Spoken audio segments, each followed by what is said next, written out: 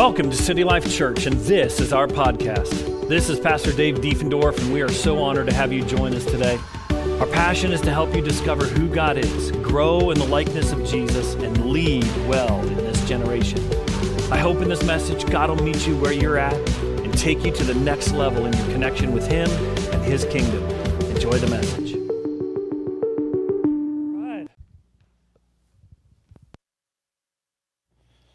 Amen. Good morning.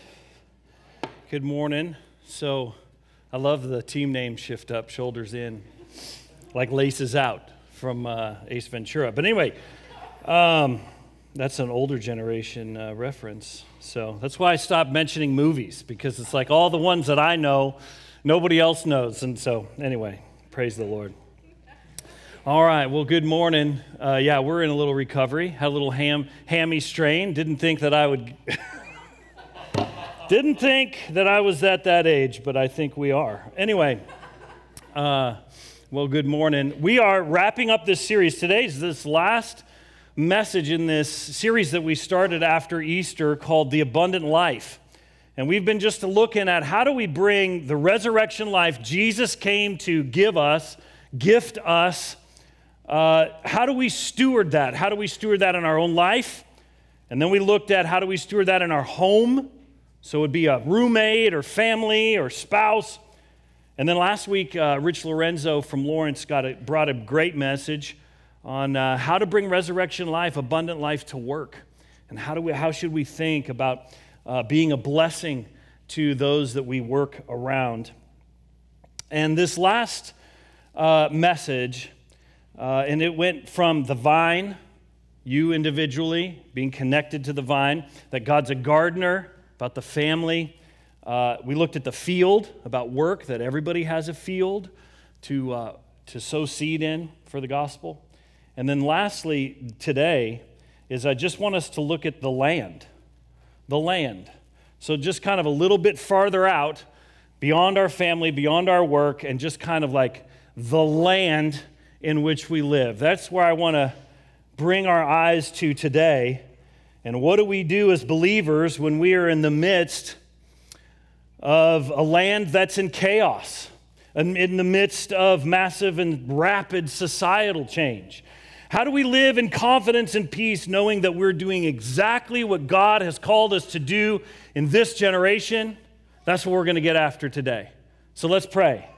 Lord God, we just thank you for the power of your word, that Lord, when we come confused or in doubt or in fear, Father, our word can just speak straight to our heart, straight to our spirit, God. And Lord, I pray that you're just the power of your word that doesn't return void, would not return void in our heart this morning. God, that we would be your people in this hour. And God, give us handles, give us a vision of how do we live in this land in which we live, when there's so much chaos and so much dysfunction and disorder. God, how do we be your people, knowing that we're confident before you that we're doing exactly what you've called us to do? In Jesus' name, amen. Amen. So the land we're living in, you could kind of go as far as maybe the globe, but our nation, the land in which we live, it's crazy, right?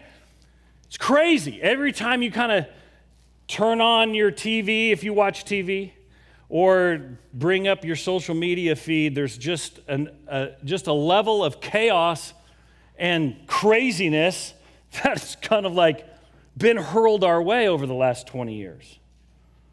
And it's funny, over the last 2 days, there was two circumstances in which somebody did something funny way back in the day, and they said, man, we couldn't do that anymore. That wouldn't be funny. It was funny back in the day, but we just can't do that or say that. Sometimes it's overwhelming.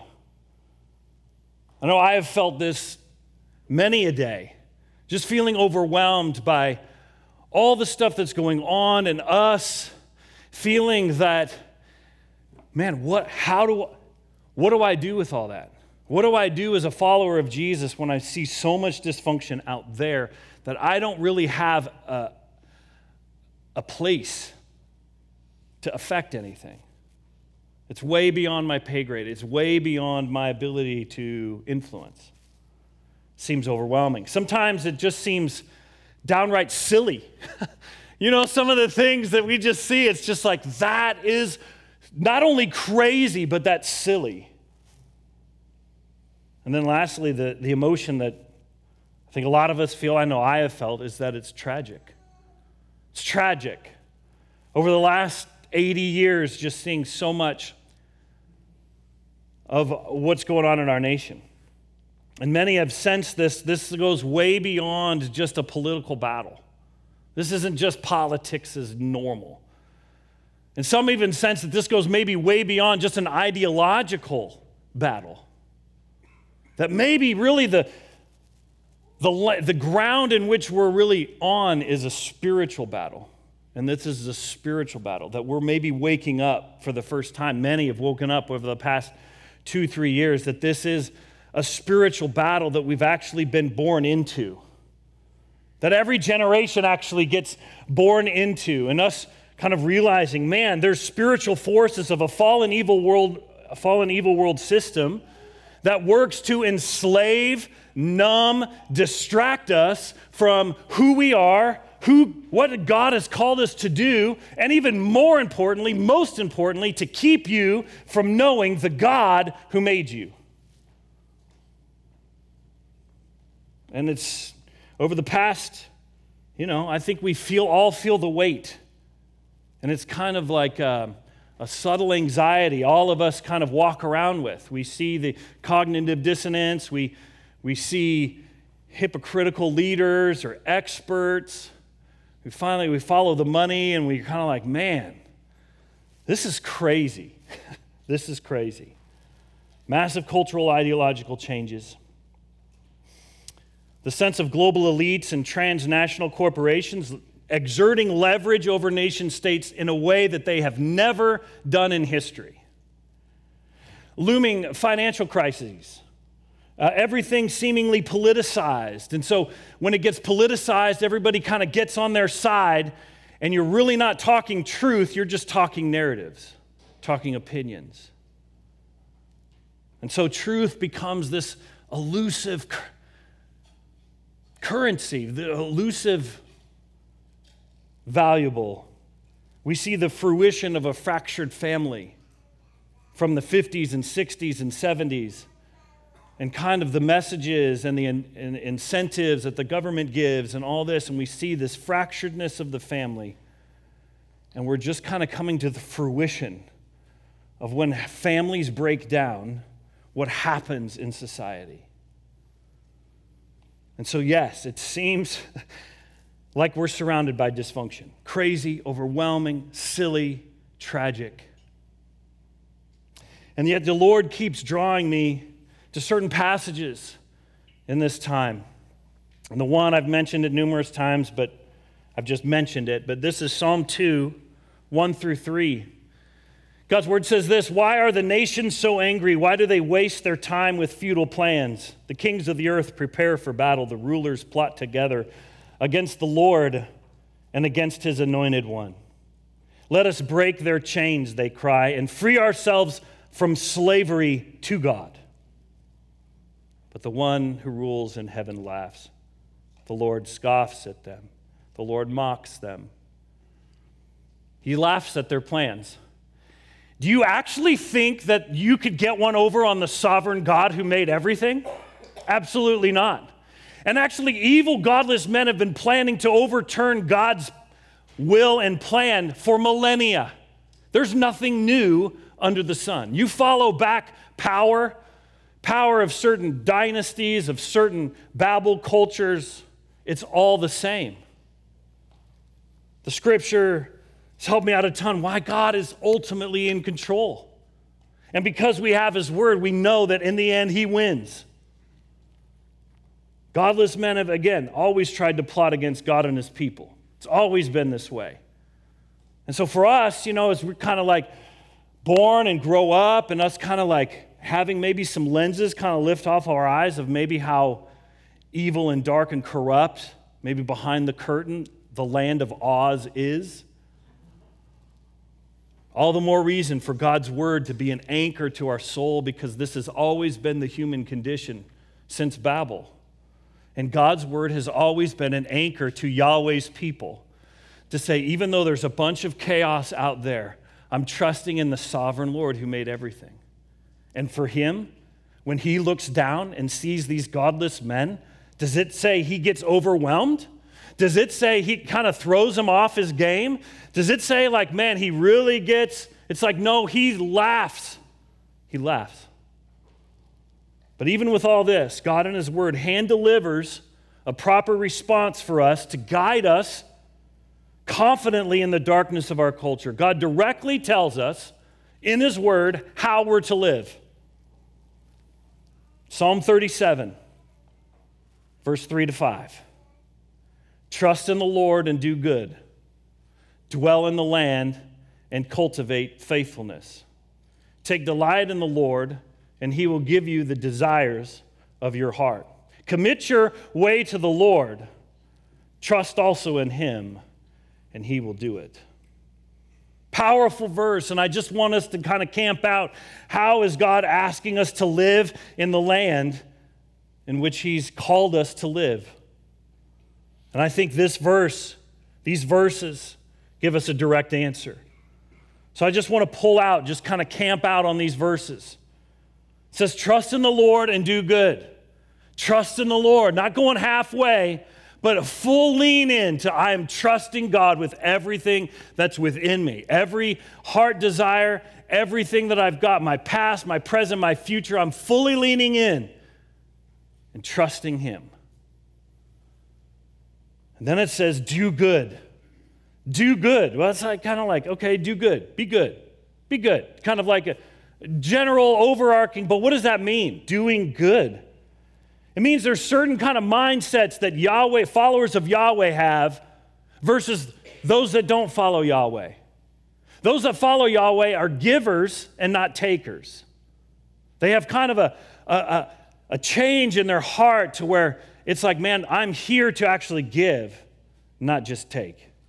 Or how about the change that kind of goes on in people's hearts of like, hey, I'm here to be a servant, not for other people to serve me. You know, sometimes that's what happens in our kind of teenage years when we're dreaming about the future and we're kind of imagining, oh man, what could life be like? You know, and you're kind of charting out the course and you're like, man, I want to have this, I want to have that, I want to have this, and you kind of get your checklist going on. But very rarely does that checklist as a teenager, 20-year-old include on the top item, I'm here to serve others. No, it's like, man, at the bottom of the list almost. It's like, no, I need to create a situation where, man, people are serving me, right? Like, man, I'll put my dues in, but then I want those dues to get a reward, to pay off, to where someday later this arrangement shifts, and now I get to be the beneficiary. It's like, no, as a kingdom person, it's like you were made to serve others until you go be with him. Not have other people serve you. Or how about being a builder and not a destroyer?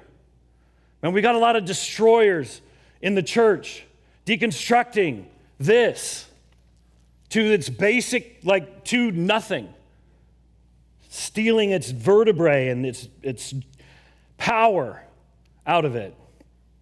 Are you a builder? The phrase, check yourself before you wreck yourself, it's kind of in the 90s. It's a little older reference, but how's your heart? Trusting in the Lord, doing good. And this is where I want us to kind of focus on the rest of our time. Dwell in the land and cultivate faithfulness. Dwell in the land and cultivate faithfulness. So yes, while these godless men plot their plans, we are to cultivate faithfulness.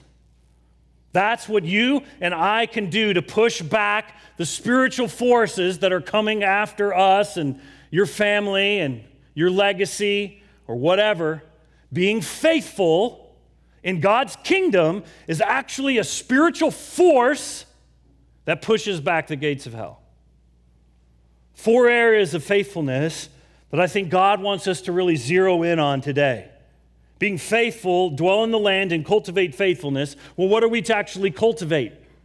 Nourish, fertilize, water, being faithful to Him. First off, it's just being faithful to Him in your heart. Having a pure heart and a clean conscience. I love Paul's encouragement to Timothy, his young son in the Lord that he'd raised up. And he says this, the purpose of my instruction is that all the Christians there would be filled with love that comes from a pure heart, a clear conscience, and a sincere faith.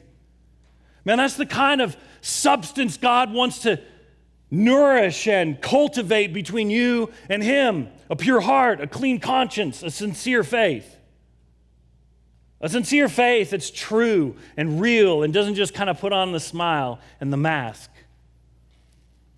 The one that really connects with Him. A pure heart, clean conscience, not just a belief. It's giving your full allegiance to Yahweh because of what He's done for us. Now, we know us, right? We know, as this equation, dwell in the land, cultivate faithfulness. And there's always kind of like a little thought in the back of my head. But God, I know I can't do that perfectly. But God, I know I can't do that perfectly. And that's the amazing thing, is that God in this co-partnership with you always makes up the difference. But He's asking your heart to be faithful to Him, loyal to Him. Cultivate it. And being close to Him. He tends your heart, being responsive to His voice, being faithful to obey what He's asking you to do. And I don't know about you, but it's so amazing to see when someone who, going against everything that in your heart that you want, and you hear God speak, and you're like, I need to obey Him. It's one of the most powerful things a disciple can do of Jesus, to say, God, I'm laying up the things that I want, God, but for the things that only You can provide. And it's having a heart to say, God, I trust You fully, and God, I'm going to be faithful to You and You alone. I'm going to be faithful to You. And it's just amazing to see. Second, being faithful to His truth, His word. That there is authority in God's word because it comes from Him. It reads me. I don't read myself into it. And that's what a lot of times people, young, and sometimes it's not even like a nefarious thing. It's just more like, this is just how I naturally would read any book. I kind of read myself into it. But that's not how we handle God's word, because it comes from the God who made you. Job 38, this is a powerful statement. He's talking to Job. And he says, who is this that questions my wisdom with such ignorant words? Brace yourself like a man, because I have some questions for you and you must answer them. What? Could you imagine God saying that? Okay, brace yourself. I mean, when you say, brace yourself like a man, what's that look like? Like, you know what I mean? Like, what's that look like? All right, brace yourself like a man. Here we go. Where were you when I laid the foundations of the earth? Tell me if you know so much. Who determined its dimensions and stretched out the surveying line? I mean, it's just like this reality check of who do you really think you are? You're a sinner made by this Creator, and then we have the arrogance to say, God, I think you were wrong in here. I think your opinions are wrong in here. Because of what I see out here, God, I think I'm going to change this. Dude, you're putting yourself in a position that I would not want to be in. Brace yourself like a man. Whoa.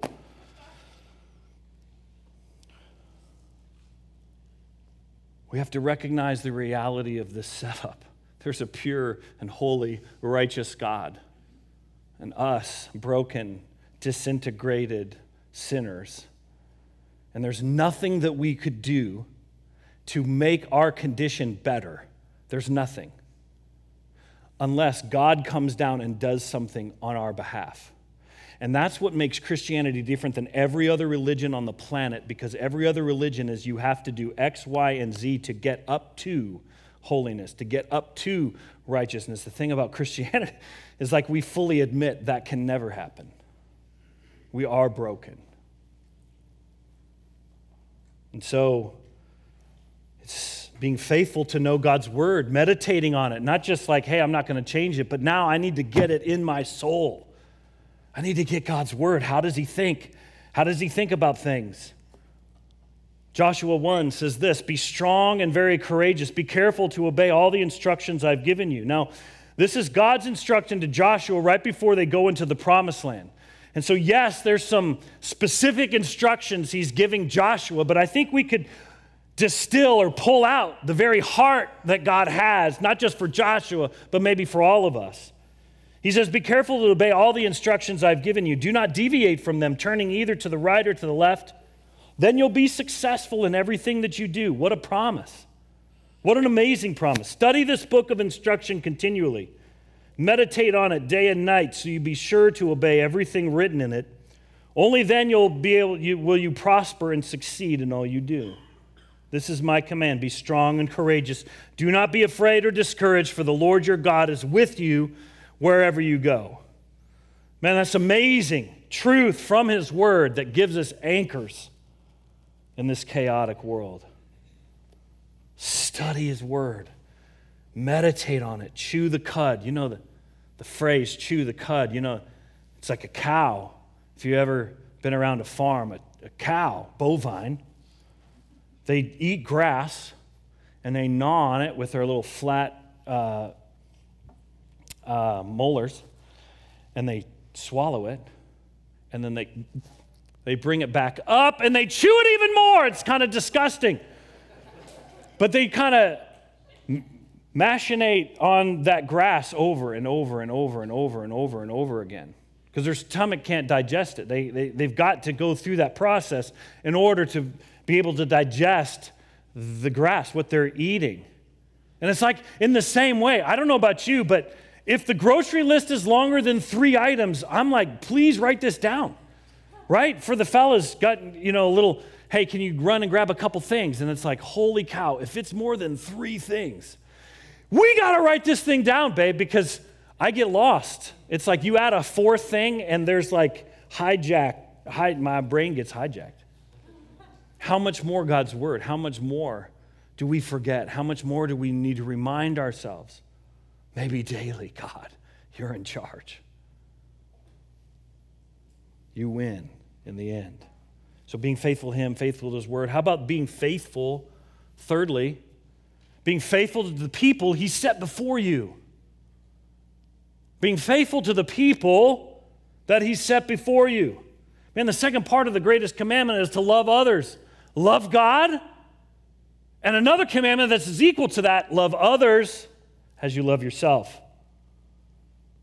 1 Peter 1, Peter said this, says, each of you should use whatever gift you've received to what? Serve others as faithful stewards of God's grace in its various forms.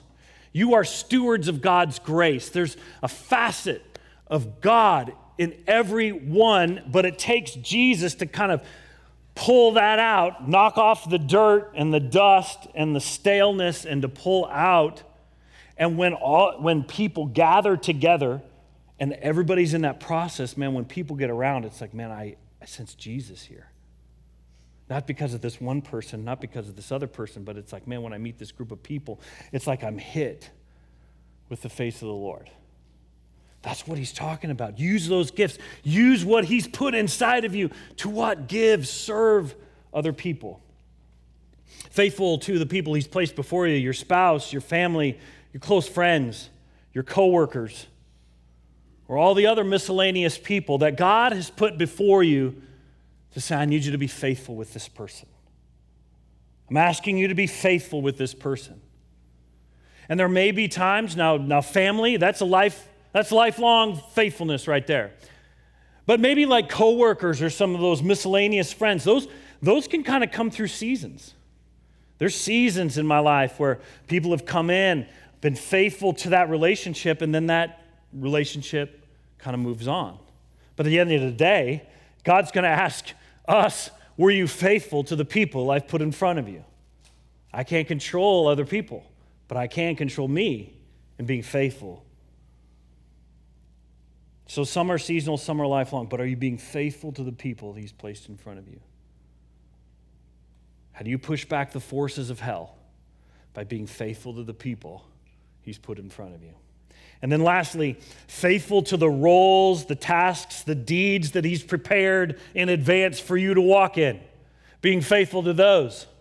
Being faithful to Him, His Word, the people around you, and the things that He's asked you to do. Think about all the hats that you wear in a given week. Think about all the roles that you have to play in a given week. Some might have the role of a son and a father, all in the same week. How about a boss, a manager, and a volunteer team leader?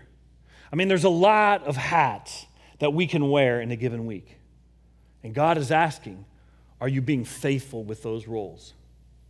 How do you push back the gates of hell? Are you being faithful with what He's put in front of you? A project, a team, an opportunity. Be faithful. Steward it. Be faithful stewards, not only of the gifts God's given you, but of the opportunities that God has given you. What about in the monotonous rhythms of life? Man, this is where reality kind of hits. It's not just kind of in the exciting things, or maybe in the new position, the new job, the new role. But sometimes the greatest need for faithfulness is in the monotony of life, in the normal rhythms of life. You know, it's interesting reading Psalms. David is wandering through the desert. Some of the Psalms that he writes, he's being chased by Saul, the king of Israel. And out of jealousy and whatever, Saul's chasing David. And he's in the desert. And if you've ever been to the kind of the desert that David was wandering in, there's just little mounds of sand. But as David was out with the Lord and he's kind of,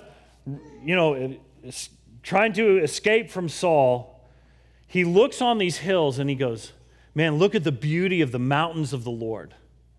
And it was like he was able to, in his walk with the Lord, just see everything a lot more glorious than the monotonous standard that it was. And not that you change reality, but just that you're seeing way more beyond what the natural eye is seeing, that there's something way more going on here in just the monotony of life. It's actually, I'm laying a foundation for a faithful life.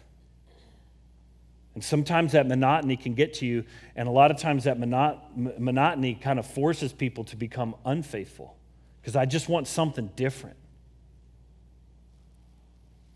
Colossians 3 says this, whatever you do, work at it with all your heart as working for the Lord, not human masters, since you know that you will receive an inheritance from the Lord as a reward. It is the Lord Christ you're serving. So with these roles, these tasks, responsibilities, you go out, it's the Lord you are serving. And there may be some things because of the chaos and the dysfunction of our society, God may be calling you out to maybe go serve specifically, or man, there's a call on, and this little cause, or this thing that's going on, or this, man, I feel God calling me to step into that. And there's maybe some of you here that it's like, man, there may be some big steps of faith that God's asking you to do in the future, because there's plans that He's prepared for you in advance. But He's like, right now, I need you to get prepared for the good things that I've planned for you in the future. Jesus shared this powerful parable to His disciples. His disciples are asking Jesus some big questions. Hey, when's the end going to come? About the temple.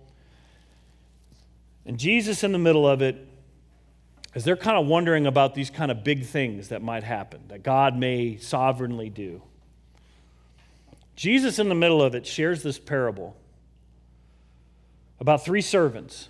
And we find it in Matthew 25. And He called together, it says, this landowner, the owner of the land, called together his servants and entrusted his money to them while he was gone. And it says he called them together, and it's not up there, and he gave 5 bags to one of gold or talents. And if you wanted the breakdown, a talent is about $800,000 in our today's funds. So when a person is, when it's like a master gave one 5 talents, it's about $5 or $6 million. Anyway, so it's a lot. But anyway,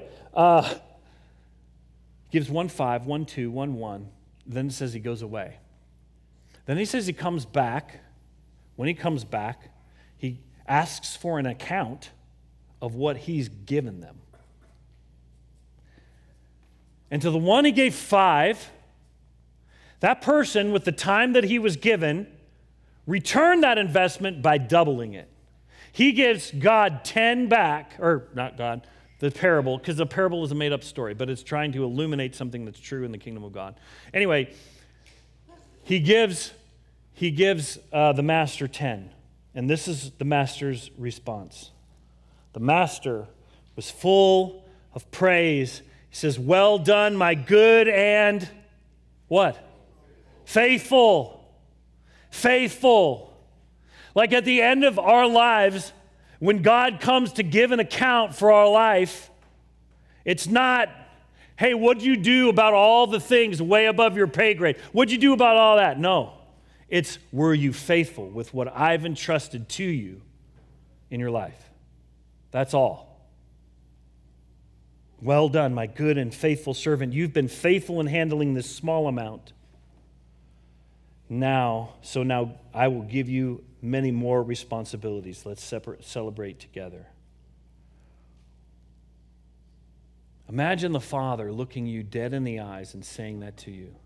Well done, my good and faithful servant. And the great news is that we serve a God. Like I said a little earlier, we talk about being faithful, there's that kind of thought of like, but I know me. And the great news is that we serve a God who's always faithful. When we may be faithless, he's always faithful. Having God and a faithful God who will never leave you or forsake you, who's opened up the ancient doors and brought you in to adopt you into his family, that from the word it says he has given us everything we need for life and godliness, for resurrection, abundant life and godliness, who has filled you with the same Holy Spirit that raised Jesus from the dead. It's that God who's going to always be faithful to you. Praise God. But then that faithful God is also doing this. Philippians 2 says, "For God is working in you, giving you the desire and the power to do what pleases him. Do everything without grumbling, complaining, so that no one can criticize you. Live clean, innocent lives as children of God, shining like bright lights in a world full of crooked and perverse people. Hold firmly to the word of life." What an amazing imagery that God's word gives us about what it looks like when one of God's people, one of his disciples, one of his sons and daughters that have been adopted into his family actually are out in the midst of the world, a perverse generation. It's like a bright light in the midst of darkness. Now that bright light becomes saving grace. Like, man, I've been in the midst of so much darkness, I need that light. But then there's others that you've gone to a movie during the daytime, right? And you walk out and you're like, boom, hit, bright light, There's some that love the light and some that will run from the light. But it's our job to bring the light. Imagine a life of faithfulness. Your life. Imagine your life. Imagine the abundant fruit that would well up, germinate out of a life of faithfulness. Faithfulness to him, his word, the people he's set in front of you, the tasks he's asked you to do.